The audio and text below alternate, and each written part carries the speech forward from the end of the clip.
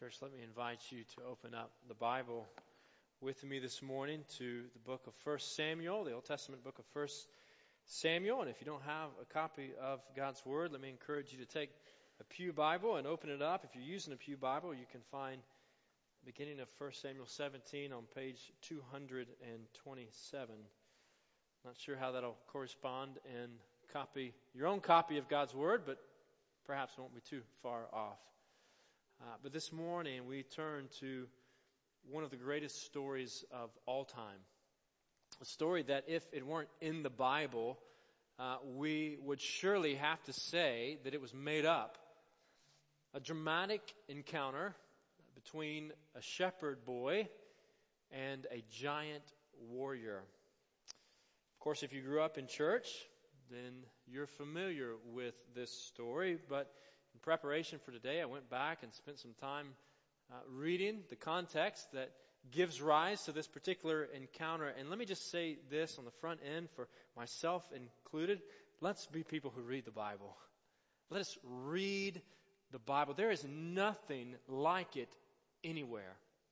No book anywhere that rivals this book. The Bible is not simply some ancient dictionary that we dust off and open up when we need direction or definitions or details about Israel's history. No, it is a Spirit-inspired collection of particular words, suspenseful encounters, tense episodes, clarion calls, and incredibly detailed instructions that when read together provide a beautiful message that culminates in the mysterious truth that we call the gospel of Jesus Christ. And so, friends, given that assertion, when we come to this text today, we come asking, what does the dramatic story of David and Goliath have to do with the gospel of Jesus? And by God's grace, I trust that His Spirit will help us see today. But here's the setting. Perhaps you know it. Maybe you need a refresher. Maybe you've never heard it. But the Israelites are in the Promised Land. In fact, they've been in the Promised Land, the land of Canaan, the land that was promised to Abraham and his offspring. They've been in this land for several generations now. They've been under the rule of judges who were called by God to lead the people and deliver them from enemy oppression. But now they are crying out for a king. They've looked at the surrounding nations and they've seen how the surrounding nations have a king, to be a warrior, to be a hero, to lead them. And they want likewise. And so God provided a king. He provides a king in Saul, a strong man, described as a handsome man who was a head taller than anyone else. 1 Samuel chapter 9, verse 2. So King Saul leads the Israelites in battle, but due to his lack of obedience, God is going to take the kingdom away from him. And so the Lord leads the prophet Samuel to Bethlehem, to the home of Jesse, to secretly anoint the next king of the nation, to secretly anoint the youngest of 8 brothers, the young shepherd David. 1 Samuel chapter 16. And throughout this book, throughout 1 Samuel, there's a sharp contrast that is being made by the author, by the narrator, certainly by the Spirit, between Saul and David. Saul is strong. He's impressive in appearance. He's a proven warrior. And yet David is the youngest of 8 brothers. He's a shepherd. He's seemingly unfit to lead troops in battle. But David is marked by faith, while Saul is marked by self-reliance. David trusts in the Lord. Saul trusts in himself. And so when Saul faces someone or something that's larger than himself, he cowers in fear. And this is exactly what happens in 1 Samuel chapter 17 when Goliath shows up on the scene. So the Philistines and the Israelites have been ongoing enemies. They've been perpetually fighting for an extended period of time, a fight that reaches its apex, its climax under King Saul. And the two opposing peoples, the Philistines and the Israelites, they gather once again for war. Each of them on separate hills facing each other with a valley in between. And 1 Samuel chapter 17 verse 4, we read that there was a champion named Goliath, who was from Gath, came out of the Philistine camp. His height was 6 cubits and a span. In other words, he was just shy of 10 feet tall. Enormous amount of armor. He made Shaq look like a schoolboy. And no doubt he was a phenomenon of size and strength, and no one wanted to fight him. The Philistines knew this. So this became part of their strategy. They would send out Goliath every morning and evening to taunt the Israelites and to welcome any challenger to participate in this sort of representative warfare that wasn't all that uncommon in that day. You see, if Goliath wins, the Israelites would surrender. And if the Israelites' warrior won, then the Philistines would have to surrender. But of course, no one wants to face the giant, not even King Saul. One day, Jesse sends his boy, David, out to the battle lines to check on his brothers, to provide some provisions for the 3 oldest sons who were part of the troops. And while David is there visiting, he sees Goliath in action, out taunting. And he responds this way, verse 26 of 1 Samuel chapter 17. David asked the men standing near him, "What will be done for the man who kills this Philistine and removes this disgrace from Israel? Who is this uncircumcised Philistine that he should defy the armies of the living God?" Translation: why is no one shutting this guy up? Why is no one stopping this pagan, proud man taunting us and our God? So David goes and tells King Saul, "I'll do it." Saul responds to it, "No, David, you're crazy. You don't understand." David presses on. "The Lord has rescued me before. He'll rescue me again. I'll do it." Saul concedes and says, "Okay, David, go, but take my armor with you." David says, "No, this won't work. It slows me down." And here's where we pick up the story. I invite you to stand now for the reading of this story. 1 Samuel chapter 17, beginning in verse 40. The story continues. Then David took his staff in his hand, chose 5 smooth stones from the stream, put them in the pouch of his shepherd's bag, and with his sling in his hand approached the Philistine. Meanwhile, the Philistine, with his shield bearer in front of him, kept coming closer to David. He looked David over and saw that he was little more than a boy, glowing with health and handsome, and he despised him. He said to David, "Am I a dog that you come at me with sticks?" And the Philistine cursed David by his gods. "Come here," he said, "and I'll give your flesh to the birds and the wild animals." Verse 45, David said to the Philistine, "You come against me with sword and spear and javelin, but I come against you in the name of the Lord Almighty, the God of the armies of Israel, whom you have defied. This day the Lord will deliver you into my hands, and I'll strike you down and cut off your head. This very day I will give the carcasses of the Philistine army to the birds and the wild animals, and the whole world will know that there is a God in Israel. All those gathered here will know that it is not by sword or spear that the Lord saves, for the battle is the Lord's, and he will give all of you into our hands." As the Philistine moved closer to attack him, David ran quickly toward the battle line to meet him. Reaching into his bag and taking out a stone, he slung it and struck the Philistine on the forehead. The stone sank into his forehead, and he fell face down on the ground. So David triumphed over the Philistine with a sling and a stone. Without a sword in his hand, he struck down the Philistine and killed him. Let's bow in prayer. Father, we thank you for your word. But we thank you for the richness of your word. We thank you that you speak to us, and we thank you for the way that you have chosen to speak to us. Lord, you speak to us through stories, Lord, through poetry, through gospels, through letters, a variety of ways. Lord, you speak to us in your perfect way. And Father, we pray now that your Spirit would guide us as we look at this story in the greater context of the story of your word. Lord, give us eyes to see and ears to hear. Help us respond with faith and obedience. It's in the name of Jesus we pray. Amen. Well, church, you may be seated. Well, friends, we remember this story because it's so unbelievable. Clearly written in such a way to highlight the impossibility of the shepherd boy defeating the giant. Think the Oak Mountain Middle School football team against the Alabama Crimson Tide. Think LeBron James against James Colbreth in a game of one-on-one basketball. Probably on that same level. Think me against Will Gregory in a game of one-on-one basketball.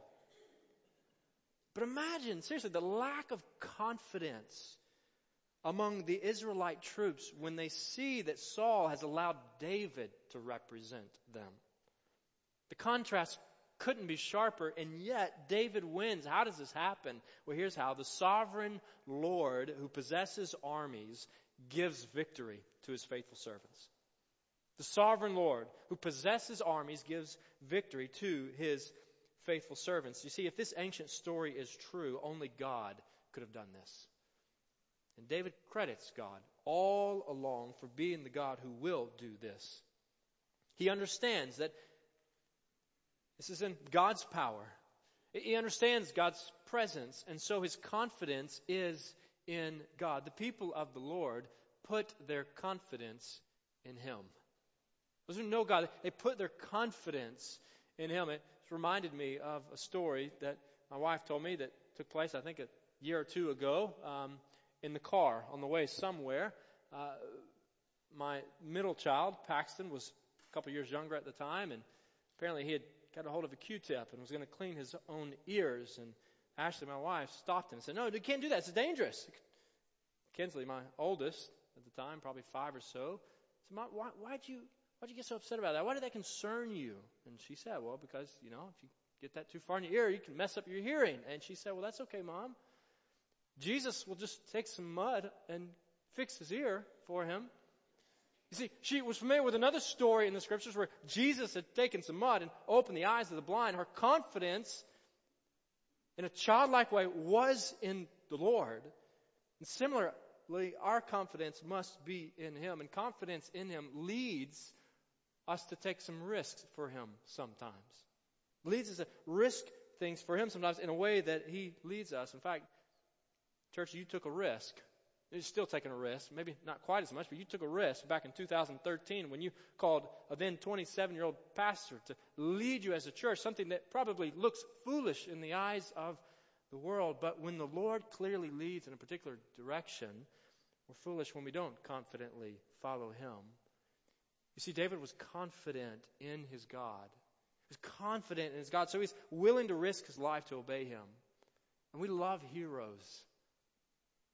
Let's look at someone and behold them as a hero. So we naturally tend to make this story about David's courage, his strength. But to make this story all about David's courage or self-reliance, I think, is to miss the point. Because the story is not so much about David as it is about David's God, our God. David is absolutely consumed with his God rather than himself. And so he says this in verse 37. Listen to what he says. He says, the Lord, Yahweh, who rescued me from the paw of the lion and the paw of the bear, will rescue me from the hand of the Philistine.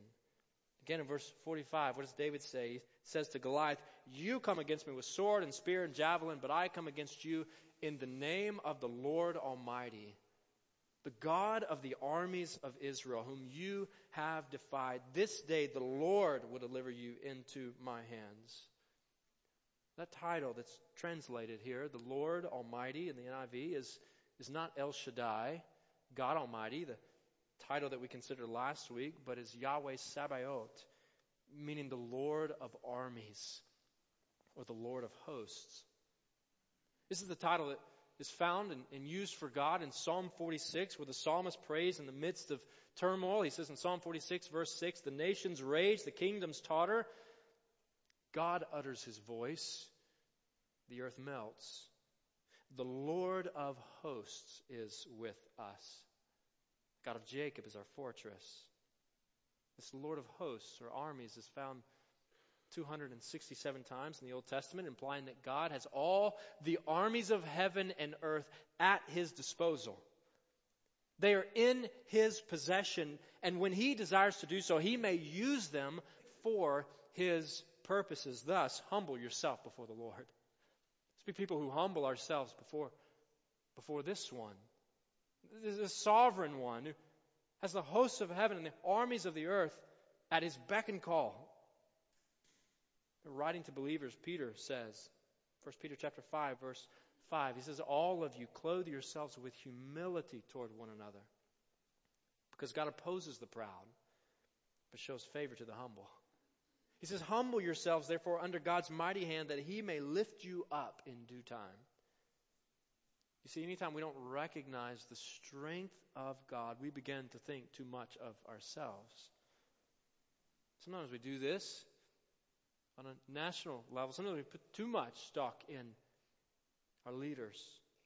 Sometimes we place our sense of security and safety in having the strongest military or the most secure borders or having just laws. But God's Word reminds us that true safety and security is only found in Him.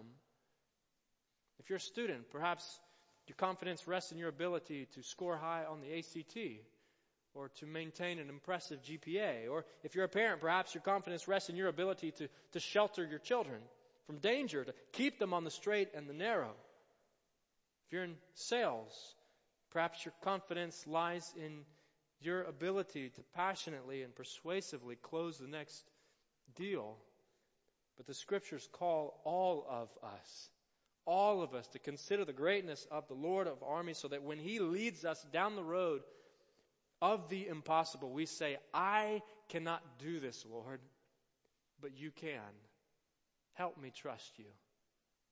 Let's trust God to supply according to His plans. Let's trust Him to supply according to His plans. Confidence in God means believing that He is who He says He is, not necessarily who we want Him to be. It means trusting His provision according to His plans, not necessarily our plans. It means, Philippians chapter 1, verse 6, being confident of this, that He who began a good work in you, in all believers, will carry it on to completion until the day of Christ Jesus. God is mighty, and He is at work for the good of His people. The sovereign Lord who possesses armies gives victory to His faithful servants. So what does it mean to be a faithful servant? It means serving Him for the glory of His name. The people of the Lord serve Him for the glory of His name. See, David's trust was in the Lord of armies, Yahweh, the God who just is. His confidence was in the Lord who provides, in God Almighty, the incomparable and only God, the one whose greatness would be revealed that day in the valley of Elah through Goliath's defeat. So that, verse 46, don't miss this. The one whose glory would be revealed, so that the whole world will know that there is a God in Israel. All those gathered here will know that it is not by sword or spear that the Lord saves, for the battle is the Lord's, and He will give all of you into our hands. See, it wasn't about David. It wasn't about prestige or power or pleasure. It was about the glory of the God who invited David and his people to know and serve Him, to live in relationship with Him. Let's revel in God's invitation to live in relationship with Him. Let's rejoice in it. Let's celebrate it. Let's be overwhelmed and overcome by the fact that the sovereign Lord of armies would invite each of us to live in communion with Him, in relationship with Him. It's hard to serve Him faithfully if you don't know Him. But if you know Him, it's hard not to want to serve Him faithfully. Overwhelmed by his experience of God's saving grace, Paul the Apostle writes, 1 Timothy chapter 1, verse 15, here is a trustworthy saying that deserves full acceptance. This is something Paul uses a few times. He says, in other words, listen up, this is a big deal. He says, Christ Jesus came into the world to save sinners, of whom I am the worst. Skipping down to verse 17, he says, now to the King, eternal, immortal, invisible, the only God, be honor and glory forever and ever. Amen. In other words, like David, when Paul thought about God's call upon his life, when he thought about the invitation to know Him, to be forgiven, to enjoy Him, to be rescued by Him, words of praise just flowed from his mouth. He couldn't help himself. He wanted to exalt God. And friend, the God of David and the God of Paul is the very same God who invites you and me to know Him today. He's the Lord of armies. And yet He invites us to live in relationship with Him, to fellowship with Him, to commune with Him. Have you responded to God's invitation? Have you responded to the gracious invitation of the Lord Almighty? The invitation to know Him through Jesus, to be called His people. Respond to His invitation and then reorient your life around knowing Him. Reorient, shape your life, adjust your life, all of your life, every facet, every part, every relationship, shape it, reorient around knowing Him. Perhaps you've known someone, think of middle school or high school, but certainly can extend far beyond that. You know someone, maybe you did this. You were on the outside and you sort of got in an in crowd, and then your perception of and your relationship with and your communication with other friends who may have been on the outside changed all of a sudden. Maybe this happened. Maybe you saw this happen in the lives of others when they got a new girlfriend or new boyfriend. Suddenly everything revolved around them, and other relationships and friendships changed for a season. So sometimes that's not a healthy thing. Sometimes that's okay. But here, when it comes to knowing and following the Lord of armies, God Most High, this is a good thing.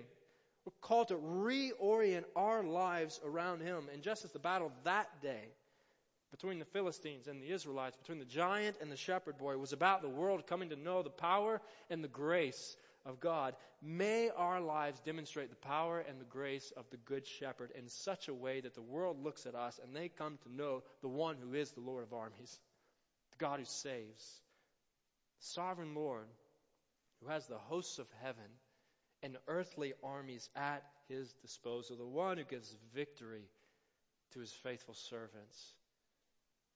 Friends, the sovereign Lord who possesses armies gives victory to His faithful servants, and the greatest victory comes because the sovereign Lord who possesses armies comes to be the faithful servant. The High King of heaven, God Most High, the only God, comes to be the faithful servant. For some time later, one would arrive on earth from David's lineage, described in the Scriptures as both a shepherd and a king. But he would fight a different type of battle and provide a different kind of victory. For when his friend, his close friend, his earthly friend Peter drew his sword for war, this one would say, "Put your sword back in its place, Peter. For all who draw the sword will die by the sword. Do you think I cannot call on my Father, and He will at once put at my disposal more than 12 legions of angels? Or all the hosts of heaven? But how then would the Scriptures be fulfilled that say it must happen this way?" And when this same one hung on the cross, the crowds would shout at Him. Matthew chapter 27, verse 42. He saved others. He saved others, but He can't save Himself. He's the King of Israel. Let Him come down now from the cross and we will believe in Him. He trusts in God. Let God rescue him now if He wants him, for He said, "I am the Son of God." See, though the armies of heaven and earth were at His disposal, Jesus submitted to the agony of the cross so that by becoming the suffering servant, God could rescue you and me. By not sparing, by not rescuing His one and only Son on that Good Friday, He rescued you and me, bringing us into an eternal kingdom, a greater kingdom than that of David, bringing us into the eternal kingdom of the eternal God. In fact, turn far to the right in your Bible. If you get your Bible open, join me in 1 Corinthians chapter 15. Let's hone in on this victory. We'll finish here in this text. 1 Corinthians chapter 15, end of that chapter. It recounts the victory that God has accomplished through His servant on our behalf. The victory that He has accomplished through Jesus for us, for spiritual descendants of Abraham and Isaac and Jacob. Listen to what Paul writes, 1 Corinthians 15, verse 54. He says, "When the perishable has been clothed with the imperishable, and the mortal with immortality, then the saying that is written will come true. Death has been swallowed up in victory. Famous words. He says, Where, O death, is your victory? Where, O death, is your sting? The sting of death is sin, and the power of sin is the law. But thanks be to God. Thanks be to God. He gives us the victory through our Lord Jesus Christ. Friends, though temporary victory for God's people came through His anointed ruler, David, true and lasting victory has now come through His anointed ruler, Jesus the Christ. And just as opposition to Israel was opposition to her God, so the rejection of Christ is the rejection of the sovereign God. The sovereign Lord who possesses armies and gives victory to His faithful servants. So, receive Christ's victory. Friend, receive Christ's victory. Receive the victory that He has accomplished. The greatest victory, past, present, and future.